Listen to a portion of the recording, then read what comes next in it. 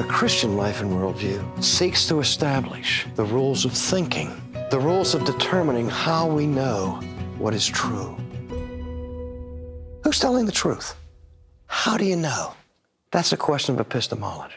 Ultimately, what is the truth? What is it?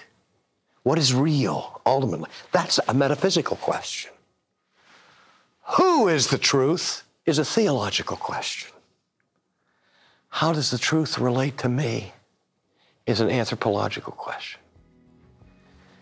And how the truth commands me is an ethical question. These are the elements of a Christian life and worldview. That was Dr. R.C. Sproul. To discover today's special resource offer, visit renewingyourmind.org. That's renewingyourmind.org.